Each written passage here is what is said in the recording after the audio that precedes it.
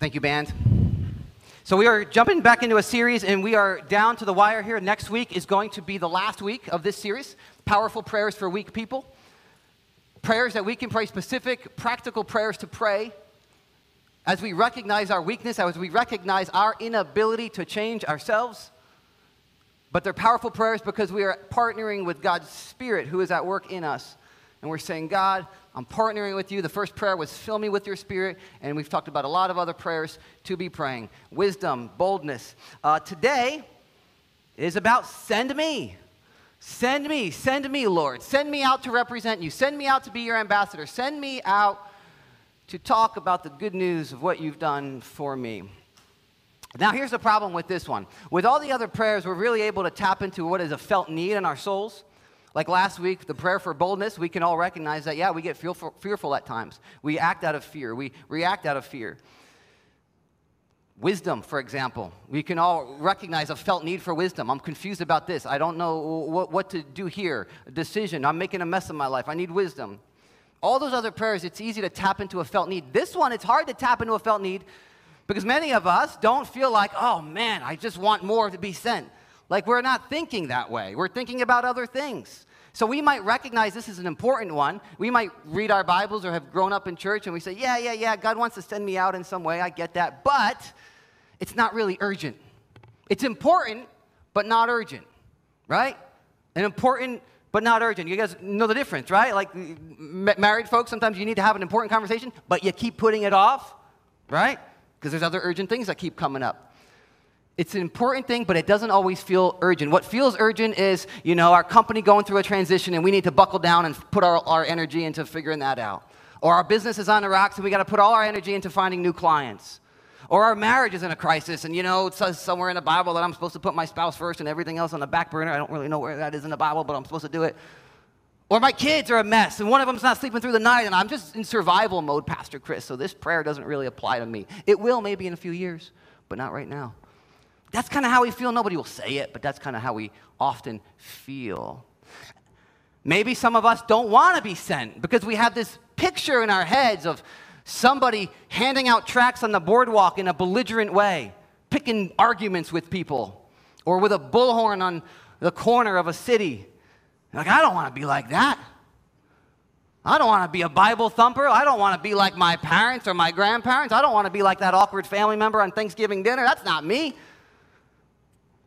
And then another obstacle might be that many of us think that we're being sent, that we're doing what God's called us to do, but we're not doing it in a way that represents his heart. Maybe it's in an arrogant way, a self-righteous way. Maybe we are the people with the bullhorn on the corner. Maybe not literally, but maybe in social media we do it, right? You could be that guy on the bullhorn on social media, maybe saying right things, but in the wrong way. So here's my hope. Here's what we're going to do today. It's a very different outline than normal. If like Justin or Pastor Rigo were preaching and they shared their notes, I'd be like, this is a wacky outline. We can't do this. But we're going to do this. I was praying last week for you guys, and this kind of outline just kind of fell within a matter of 7 minutes. And so it's weird. I'm going to pray. We're going to do a flyover of Scripture. We're going to get to John 20, which is what Regina just read from. And then we're going to try to answer a few application questions. Because here are the things. When I pray, send me, here are the questions that come in my mind. Jeff, fix this, please. Clicker's not working. What are we sent to do? What am I sent to do? What does this even mean? Again, I don't want to be like a Bible thumper, so what am I sent to do? Who are we sent to? Can't reach everybody. Who am I sent to? Where are we sent? When are we sent? How are we sent? Why are we sent? We're going to try to cover them all. But first, we're going to cover a lot of Scripture. So you could just, if you have your Bibles, just stay in John 20. Don't try to follow along here. Just hear the thrust of the Bible, the thrust of God's story. And let's pray first. God, help us. As a church, we want to be sent. Or we want to be sent. But the busyness of life, the distractions of life, the crises in our families cause us to put that on the back burner. Help our hearts to line up with your heart today so that we walk out of here going, send me, and that we are expectant as we go about our lives, expectant that you're going to be at work, expectant to be used to reach people who are hurting. In your name, Jesus, amen.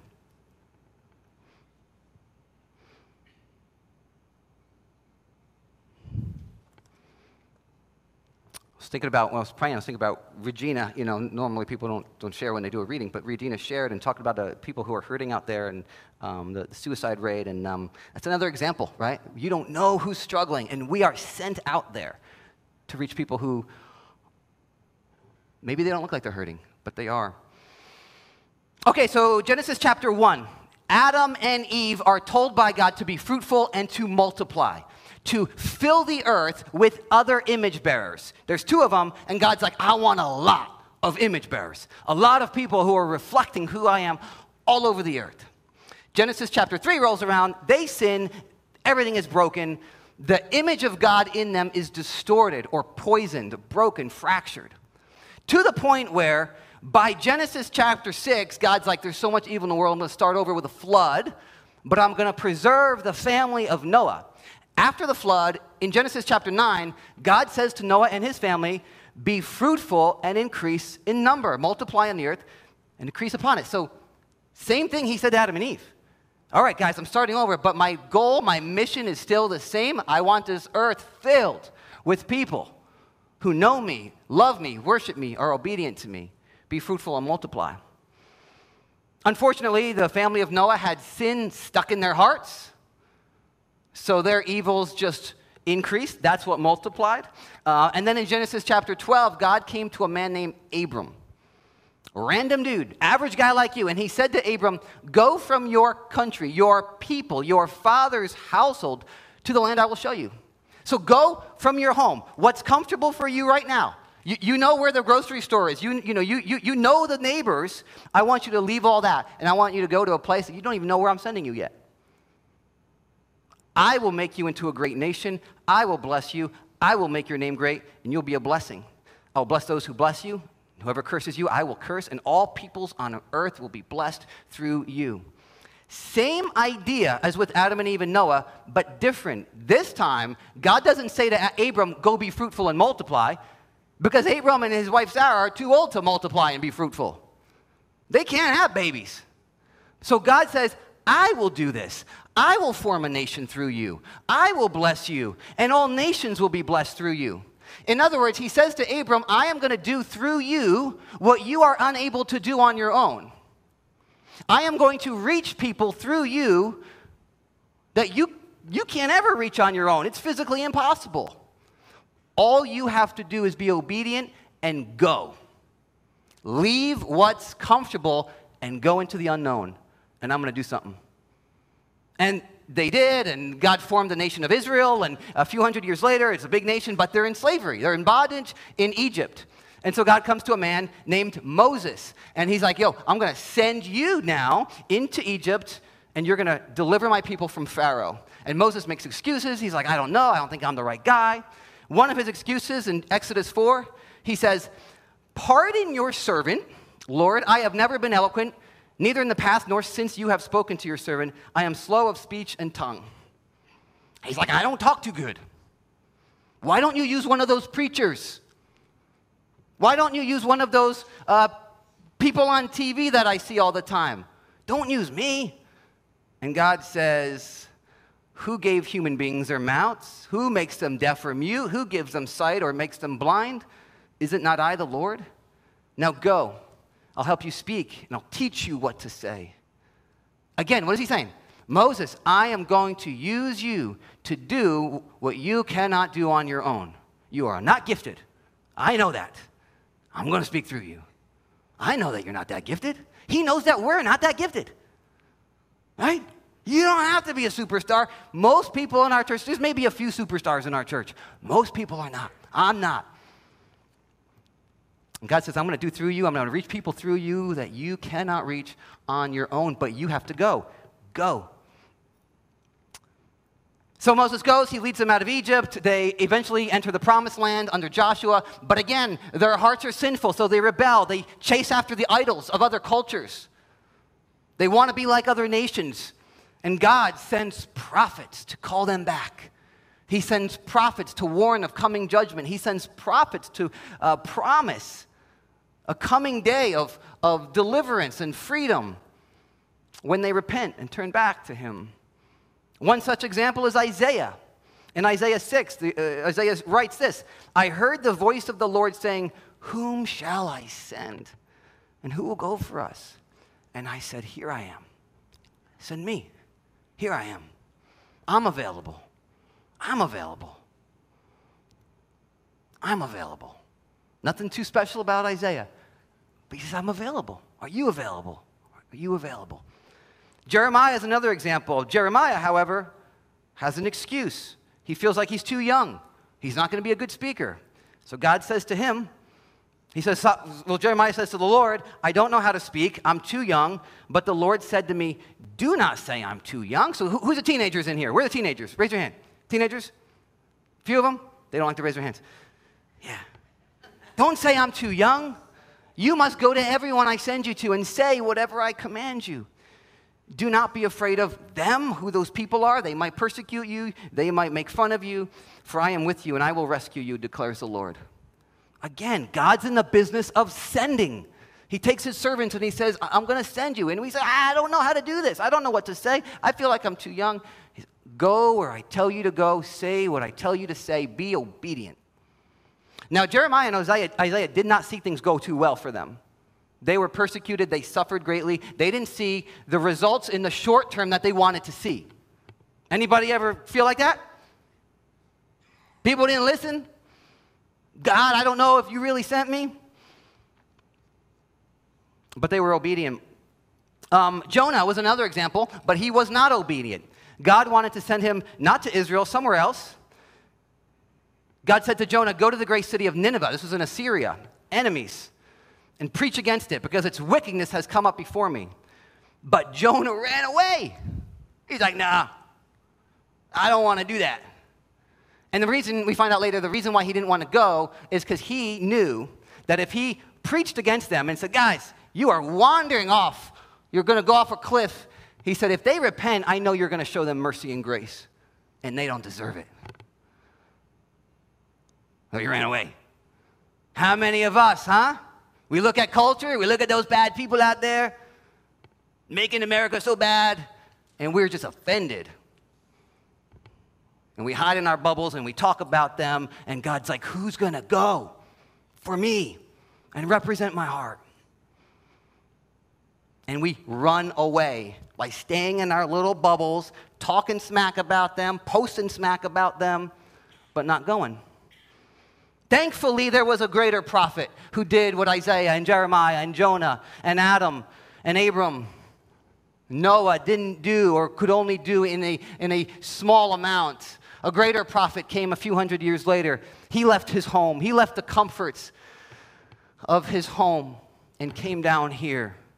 God the Son, sent by God the Father to dwell in human flesh, to pitch his tent among us and live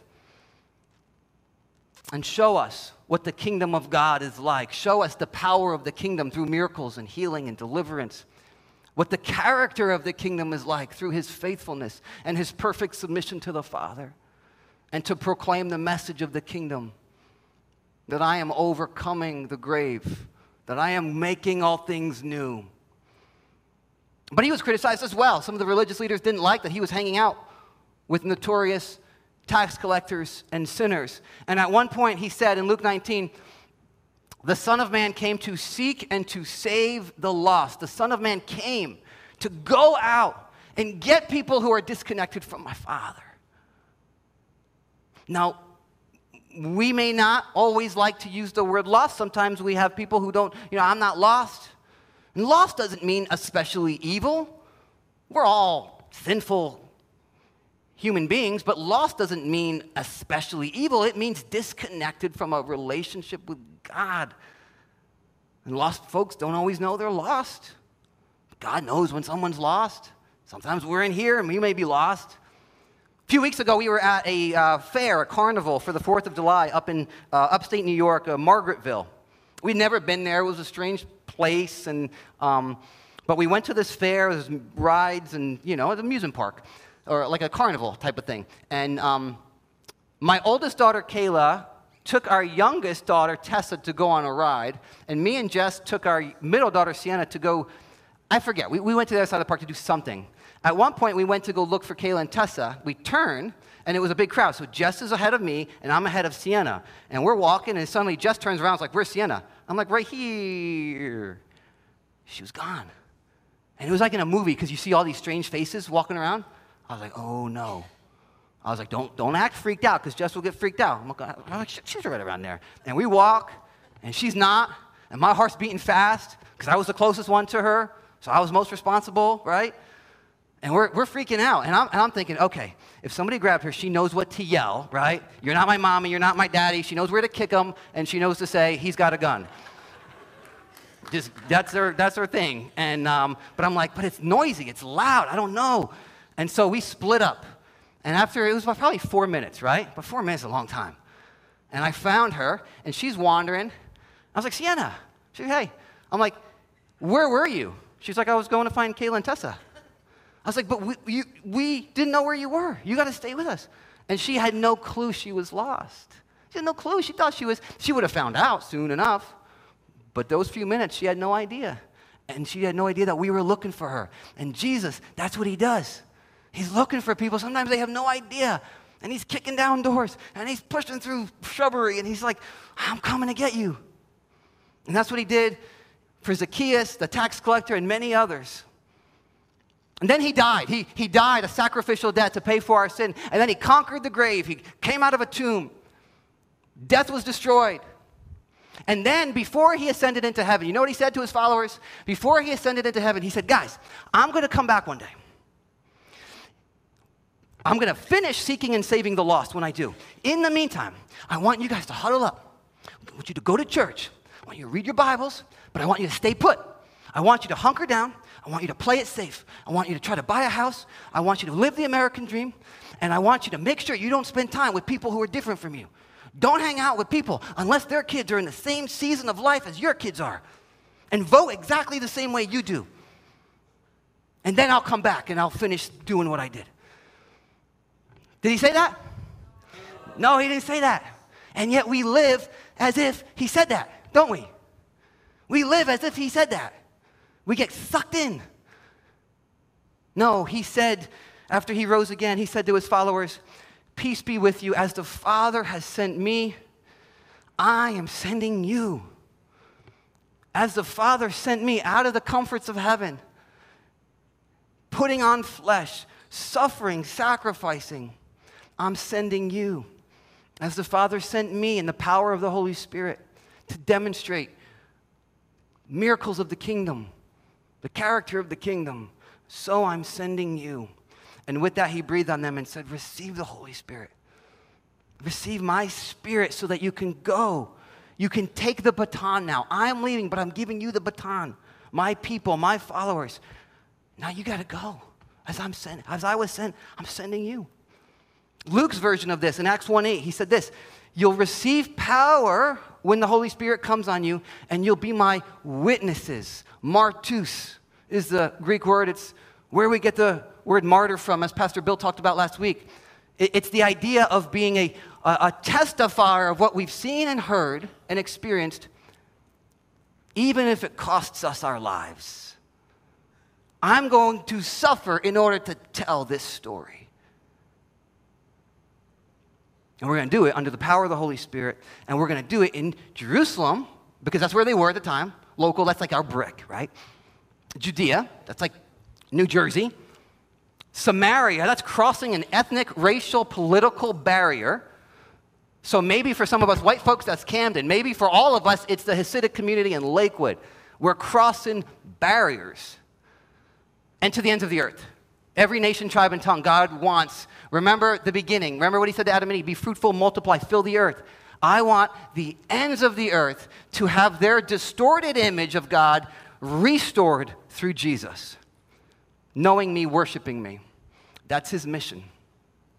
And that's why he sends us. So now let's go through those questions that I started with briefly and see where God speaks to us. Because when I pray, God, send me, again, these questions pop in my mind. So let's go through them again. What are we sent to do? If you study these scriptures and you look at Jesus' life, there's no way, by the way, you can take all these notes, but you can ask me for the slides, or I'm just praying that the Holy Spirit makes one or two of these things pop out to you. What are we sent to do? Well, we proclaim the good news of the kingdom. We open our mouths. Many of us don't want to open our mouths. We don't want to be like Ned Flanders, right? We don't want to be like what we saw with our parents' generation, but God says, no, you got to open your mouth.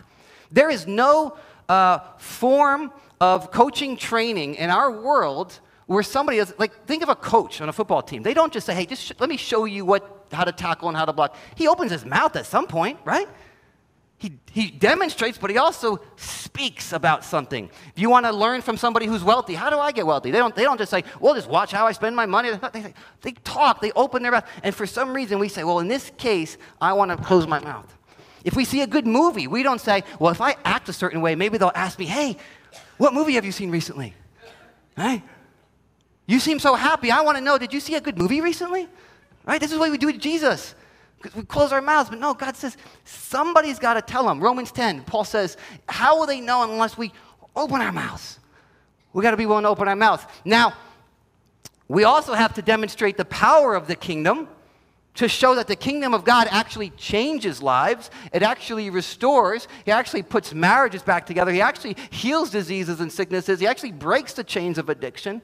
So we have to go out in the power of the Spirit with the authority of the kingdom and be willing to pray for those miracles and help people find that freedom, those breakthroughs. There's going to be a video testimony next week of someone who found amazing breakthrough in an area where they were chained up. And then lastly, we have to do all this with the character of the King, representing the character, the integrity, the love, joy, peace, patience, kindness of Jesus. Otherwise, we can discredit our own message. Right? In a courtroom, if a prosecutor is going to put up a witness to testify that they saw the defendant commit the crime, the opposing counsel, the defendant's lawyer, will often try to discredit the witness. Well, they cheated in their taxes, or they lied about this in another area, so how can we trust them? And so when we act like fools, when we go into work and we don't act with integrity, when we're cheating on our taxes, when we're being lazy, when we're being mean to our spouses, it discredits our witness. And you know how many friends I have who have seen the worst of Christians put up by the media? And I know you can blame the media for that, but come on, let's not make it easy for the world to go, I don't want to be among them. Look at the scandals they keep getting caught up in. What are we sent to do? Who are we sent to? Who am I sent to? So again, just some things to be thinking about to help you. Those you have authority over maybe are those that you are sent to. That could be the kids in your home. That could be students in a classroom where you're a teacher or a principal or administrator. That could be students or young adults on a team that you're coaching. That could be employees in your job, your business. If God's put you there, you can believe, okay, God's put me here for a reason. So God, you start praying for the people you have authority over. See what happens. Those you have influence with. So maybe you don't have authority, a position of authority, but you have relational authority. There's trust that has been built. It could be neighbors, coworkers, family members. I got to know somebody a couple years ago, and last year, after about a year of getting to know them, they asked me to come over when they put their dog to sleep. It just showed hey, we built some trust. We built some influence there. And that just sent me the message that, oh, wow, they trust me here in this moment. Strangers with needs.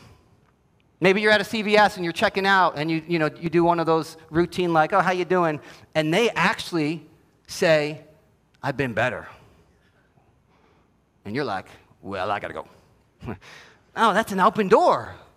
Right? Then you can say, well, what's going on? Can I pray for you for anything? And you see where that goes.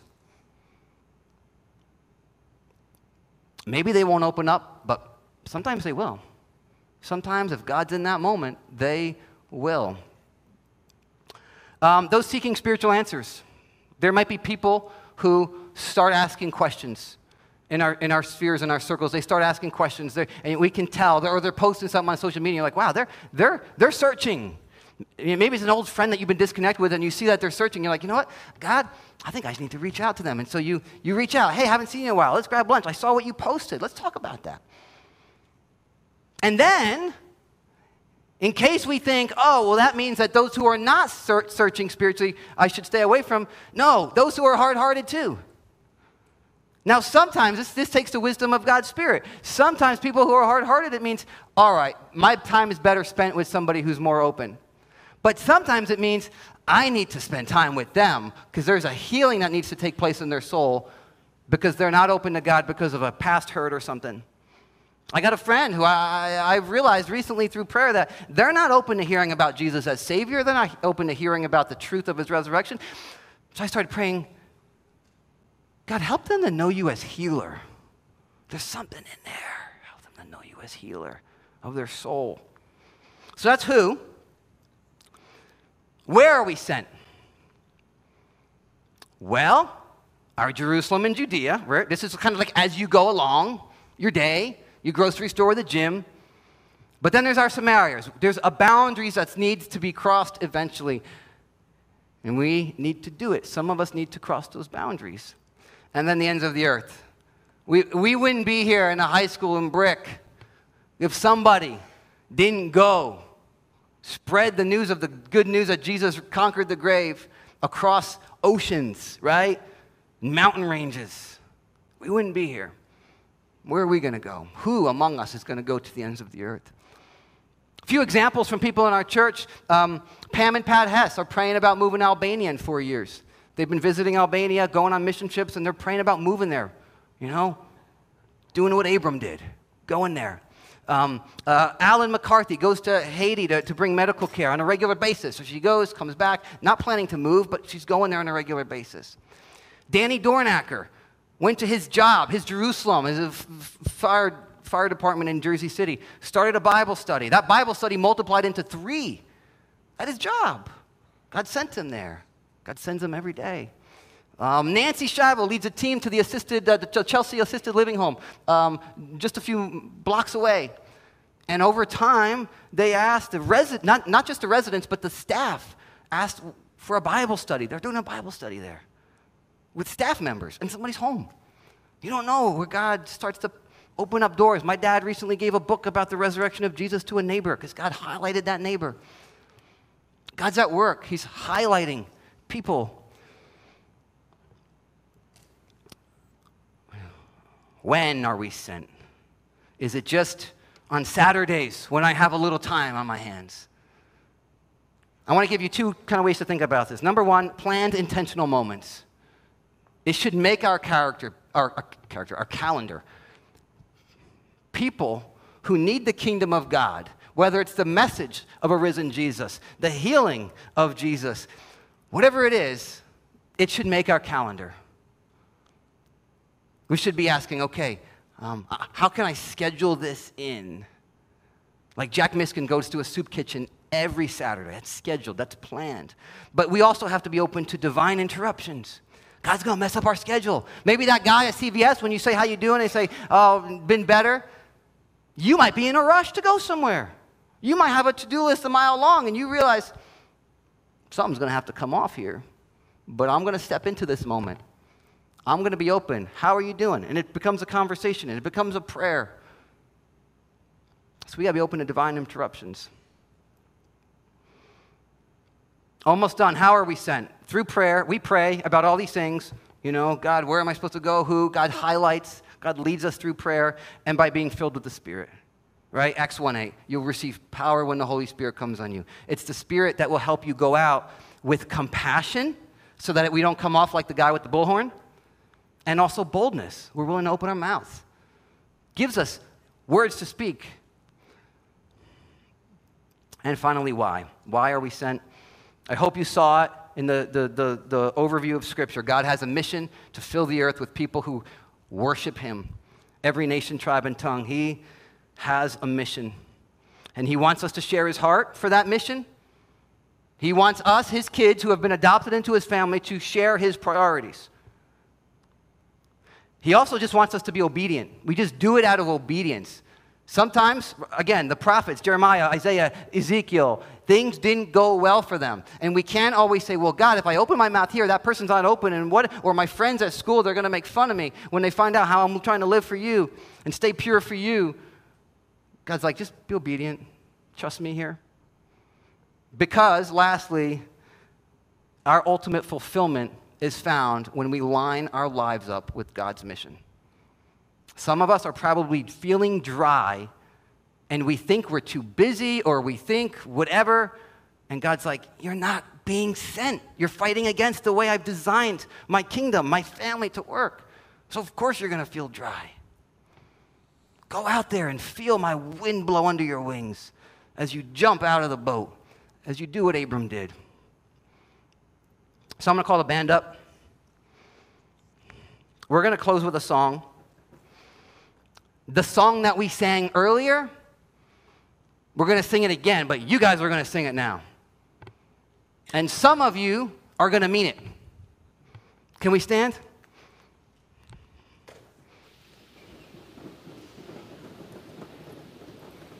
I hope most of you mean it.